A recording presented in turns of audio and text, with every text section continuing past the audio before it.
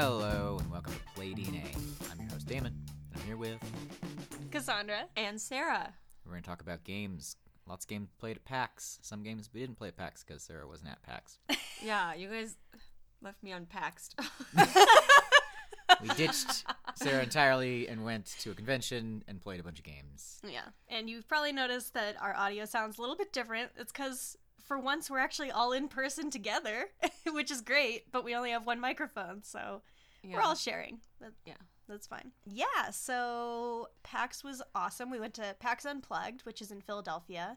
We were honestly there mostly for business, marketing Damon's game Wormwood, which is coming out shortly, but we did get some time in to play games as well. It's super cool, though. You should check out Wormwood on Board Game Geek or just search on Google. Check it out. It's still going to be a long time before it comes out, but yeah, it's getting there. It went really well. The con was great.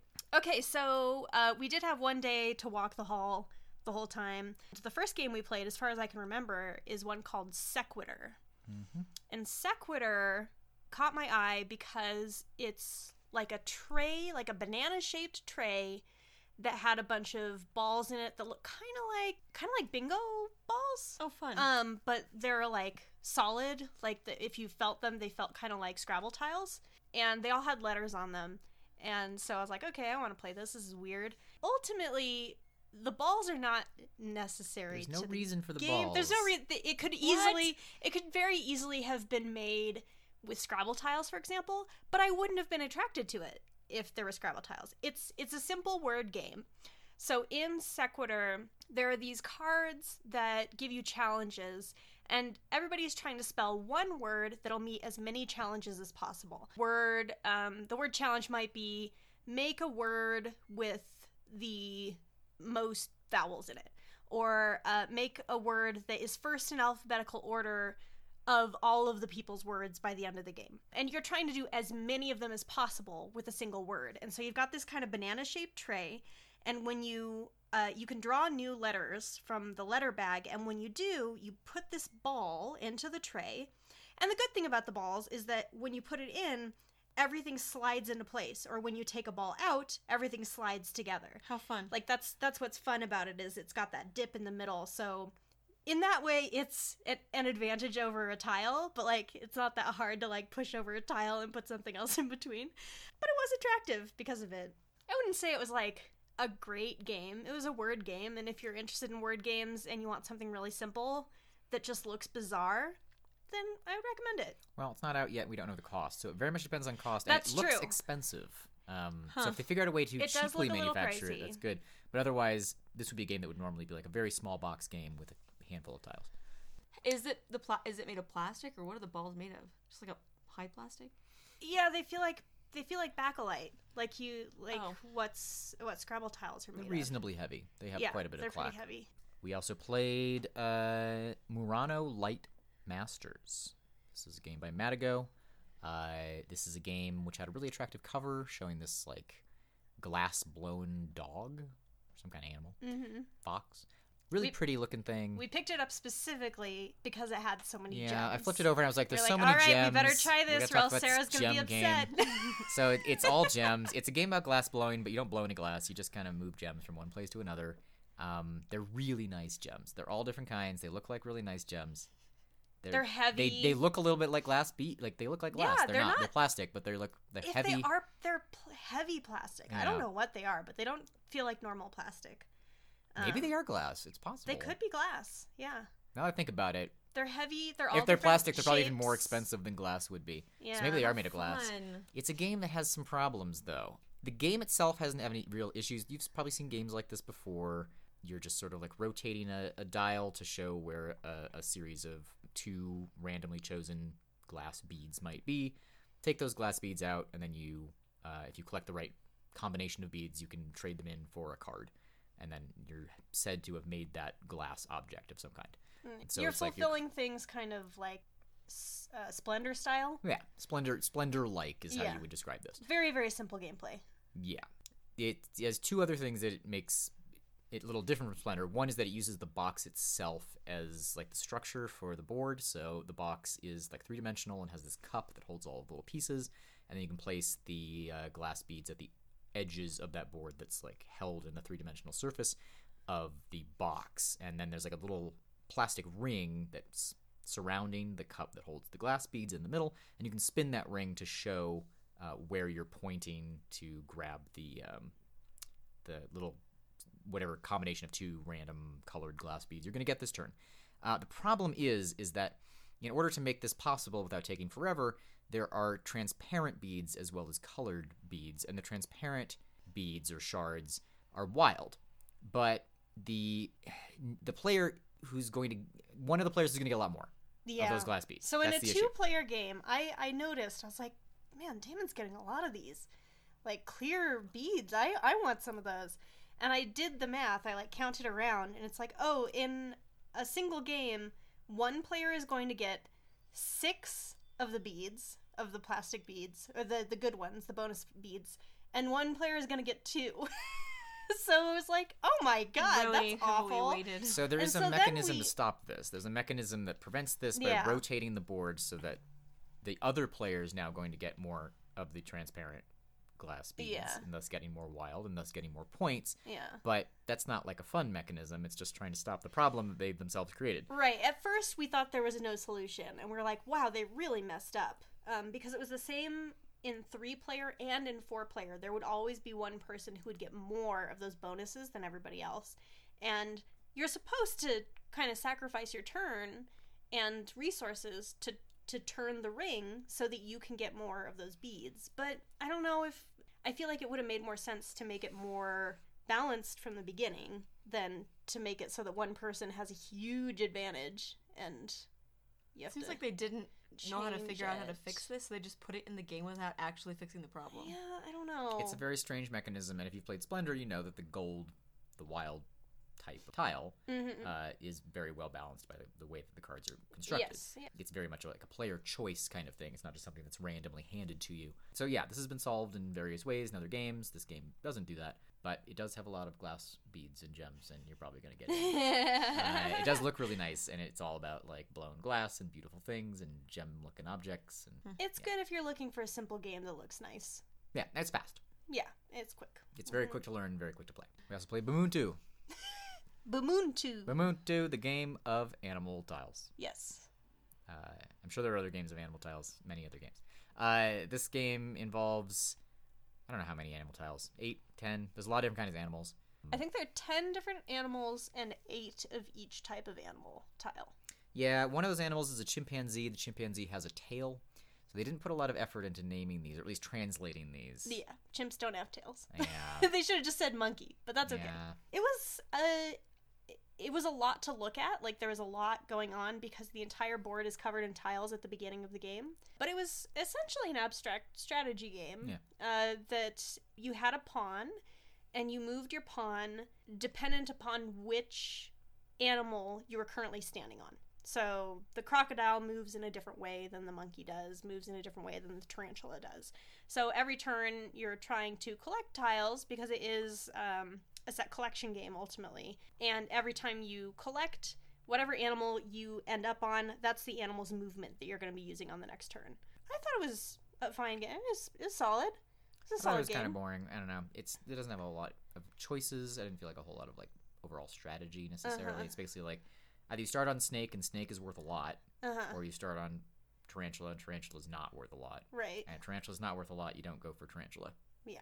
So Well, choices are pretty limited. You can change the value of the animals throughout the game. So also every time you land on a tile, some of them have special abilities. I wouldn't recommend it over other abstract strategy games, but it was solid. There's nothing wrong with it. It wasn't like overly engaging.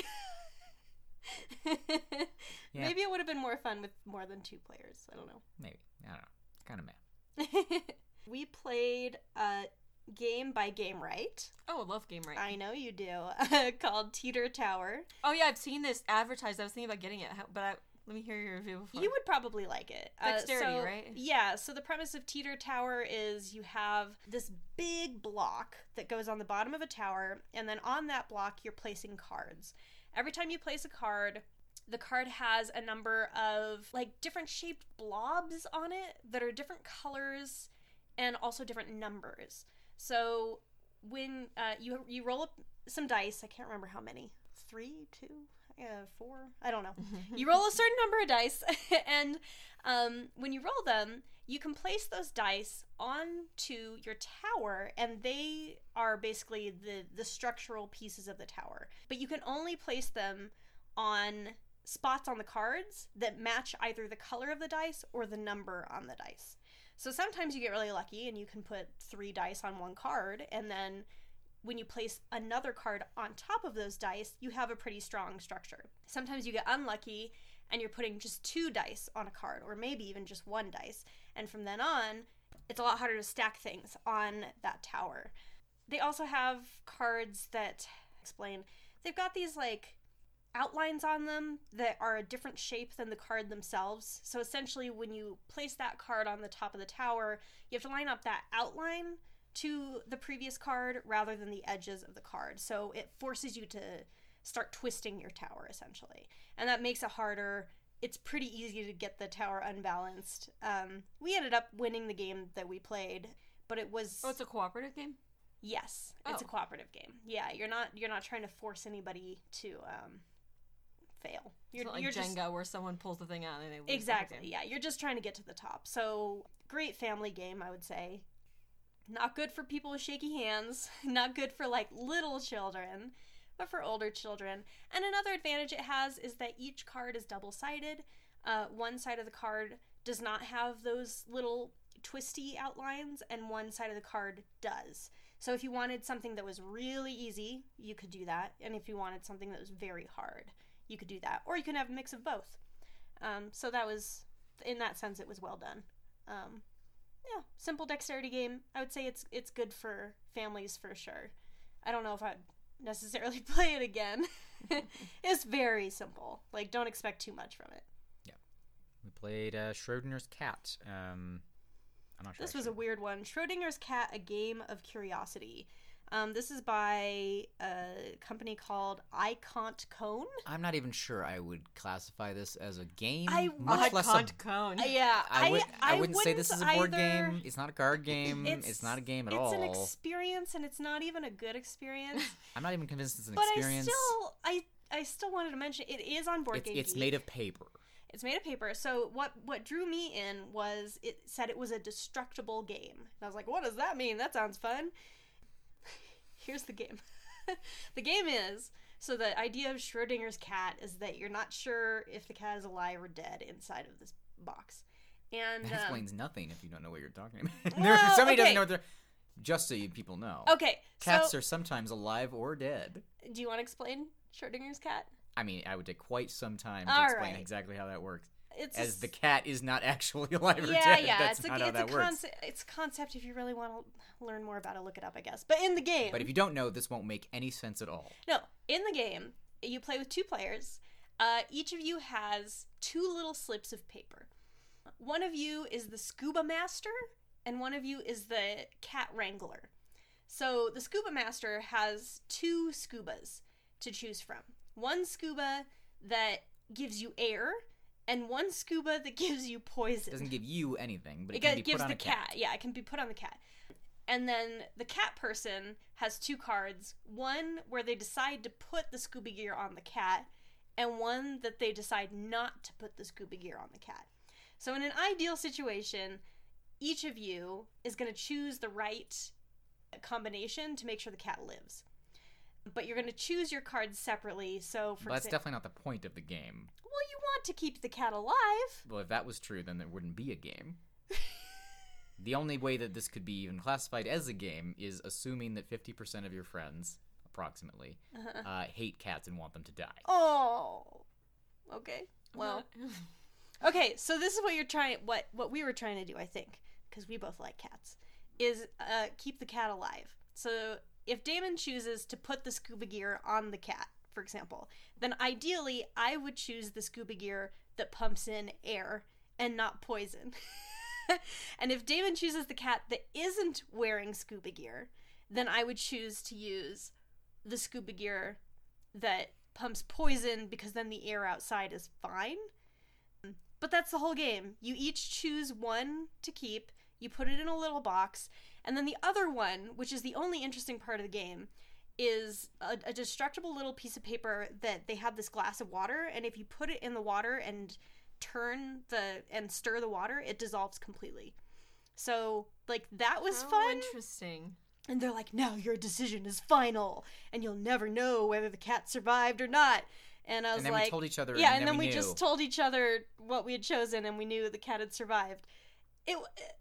I don't understand what the point is. Why wouldn't they want you to know? I what don't outcome the know. cat I had? don't know. They seem to think that was Very part of the unclear. intrigue. They're like, it comes with this little tin box, and people put it in there, and sometimes they just check it on a special occasion and see if the cat is alive. And I was like, what? I don't This understand seems what you're especially saying. dumb. I don't know. Like, It I was don't get very it. silly. I didn't understand at all. I just wanted to try it because I saw a glass of water, and I was like, the water is part of the game. It's not really a game, so. It's as much of a game as the Schrodinger's cat concept is a game, which is not a a game. At all. Yeah. It was very weird. I did want to give 2 honorable mentions. Those were the only games that we were able to play during the con because, like I said, most of the time we were working. We were playing Damon's game with other people. But honorable mention to these 2 games that I did not get to play, but I would like to play because they looked cool. There's a company called Last Night Games that I had never heard of before. But they have 2 games. One is called The Finest Fish. And That's a cool title. It is a cool title. It doesn't have the best box cover. Like, if I saw the box cover, I would not immediately pick it up. But the game itself looks really cool. So you get this little fish board, and then you're collecting scales for the fish. And they're shaped like scales. And they're these little wooden pieces. And you slot them onto the fish, and they slot in as scales. And they all have different patterns on them, and it looks really beautiful. As far as I could tell, it was some kind of pattern matching, maybe set collecting kind of game. They were not running demos, unfortunately. Yeah, it's not out yet. But they do have... No, The Finest Fish is out. It is? Yeah. Wow. Finest Fish is out. Life of a Chameleon is another one of their games, which I think they just released. And that one also we didn't get to play, but it was a Mensa Select, so apparently it's a really good, like, puzzly game. Unfortunately, we didn't play either. We didn't have time. But they just both looked really cool, and I loved that little fish, so. PAX is only 3 days, too, so you have to jam a lot in, right? In those Yeah. 3 days. Yeah. Gen Con is 3 days, too. Yeah. We really only had Friday, because Saturday and Sunday we were showing off Damon's game, so we didn't have much. Oh, the final thing we did is we've never done one of the convention-wide games before, but early on Friday I got this puzzle packet. I was convinced because somebody was telling me about it. It was $15 and it was for charity, and the idea was they give you this packet of puzzles, you do all the puzzles, and then you bring it back to them, and then you're put into a raffle. And I was like, oh, let's do it. That sounds fun. I know. It was a lot of work. It was an enormous amount of work. It was so much work. So they gave us this packet. It was 18 pages long, and each one had a puzzle on it. And some of them were fun. Some of them were like so hard, and I could not wrap my head around them. At a certain point, it did feel a little bit like homework. It was good homework, though. But it was fun. Like, it gave us something to do. Like, if we didn't have something to do, we could sit down and we could do that. So it was great. It also encouraged us to walk around to some areas of the con that we wouldn't have gone to otherwise. So I liked that. And honestly, Damon couldn't sleep one night, and he did like a good half of the packet on his own. It's like, thank God, because I didn't know what to do with these. They were really hard puzzles. But that was good. It was fun. Good. I don't regret doing that. Yeah. So what have you been playing? Us, other people who aren't going to PAX. I played 2 games with Bo. The first one is called Loose Caboose. This is also a Game Right game, and it's definitely a children's game. It's a push your luck game with a loose caboose, and This explains nothing. they give you a caboose in the game and these cards, and the cards make a track, like a train track, and you're pushing your luck. So you lay down the track, and then you roll this dice. Well, there's several dice, and depending on how many tracks you get or how many cabooses you roll on the dice, you have to move the train forward that many spaces. But if the track runs out and you've run out of space, you have to take that many penalty cards and from the back of the track. And the only way you can get rid of these penalty cards is if by some reason you lose control of the train again, and the cards at the end of the track match the ones that are already in your penalty, like in order. So like if you had a 1 on top and the last card on the tracks was a 1, you could like eliminate those because they match. If there was a 2 there, you could eliminate those. So very simple children's game about trains, and it's a very simple push your luck. I wouldn't say like don't play it with adults. It's kind of a kids game only. And then we played a really good push your luck game called Spots. It's probably my new favorite game. Wow. Like new completely favorite game? I like it a lot. It's dog themed. I'm not particularly in love with dogs. I'm kind of neutral on dogs. I don't have a dog.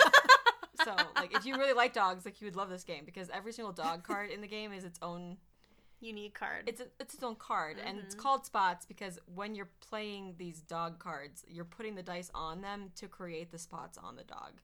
Oh, that's fun. So, like, if you have Wilbur and he needs a 1 die, then you roll a 1 die, you'll stick it on him. And, like, the cutest part of the game is that, like, sometimes the nose will be, like, the dice you're sticking his little nose on, or, like, his butthole. Like, it's, like, there's, like, a little butthole. Escalated quickly.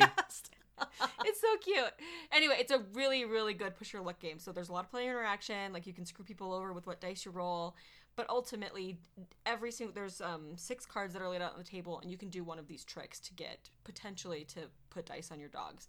And so, like, either you're rolling 8 dice at once, or rolling 2, but if you roll whatever amount of dice you roll, you have to place them on your dogs. And if you can't place them, they go in what you call your dog pile. And if your dog pile ever gets to 7 or above, then you bust, and you have to take all your dice off all the dogs you've already placed. So it's a really fun push your luck game with spots and dogs, and it's so well themed, and I really like it. For how simple it is, it's a really fun game. Cool. That's what we played. Yeah. I love push your luck games. Yeah. Great. Well, we did get a few free games from PAX, which we are going to try and play this week, and so we'll talk about those in the future. But yeah, we had a great time. Anybody who hasn't been to a gaming convention before, they're just really good fun. If you get the chance, go. There's so much gaming to do, and we met a lot of great people, and yeah. And we're kind of officially on vacation. Or unofficially, I suppose, because we're still technically working. But Damon and I will be traveling for the next couple of weeks to see family. And so I think this is our last episode of this year. So we will be back in January, the first Wednesday of January. And as usual, if you want to check out any of the games that we talked about, you can look in the podcast notes below, or our website, which is playdaypodcast.com. And as always, play safe, play often, and we'll see you next time.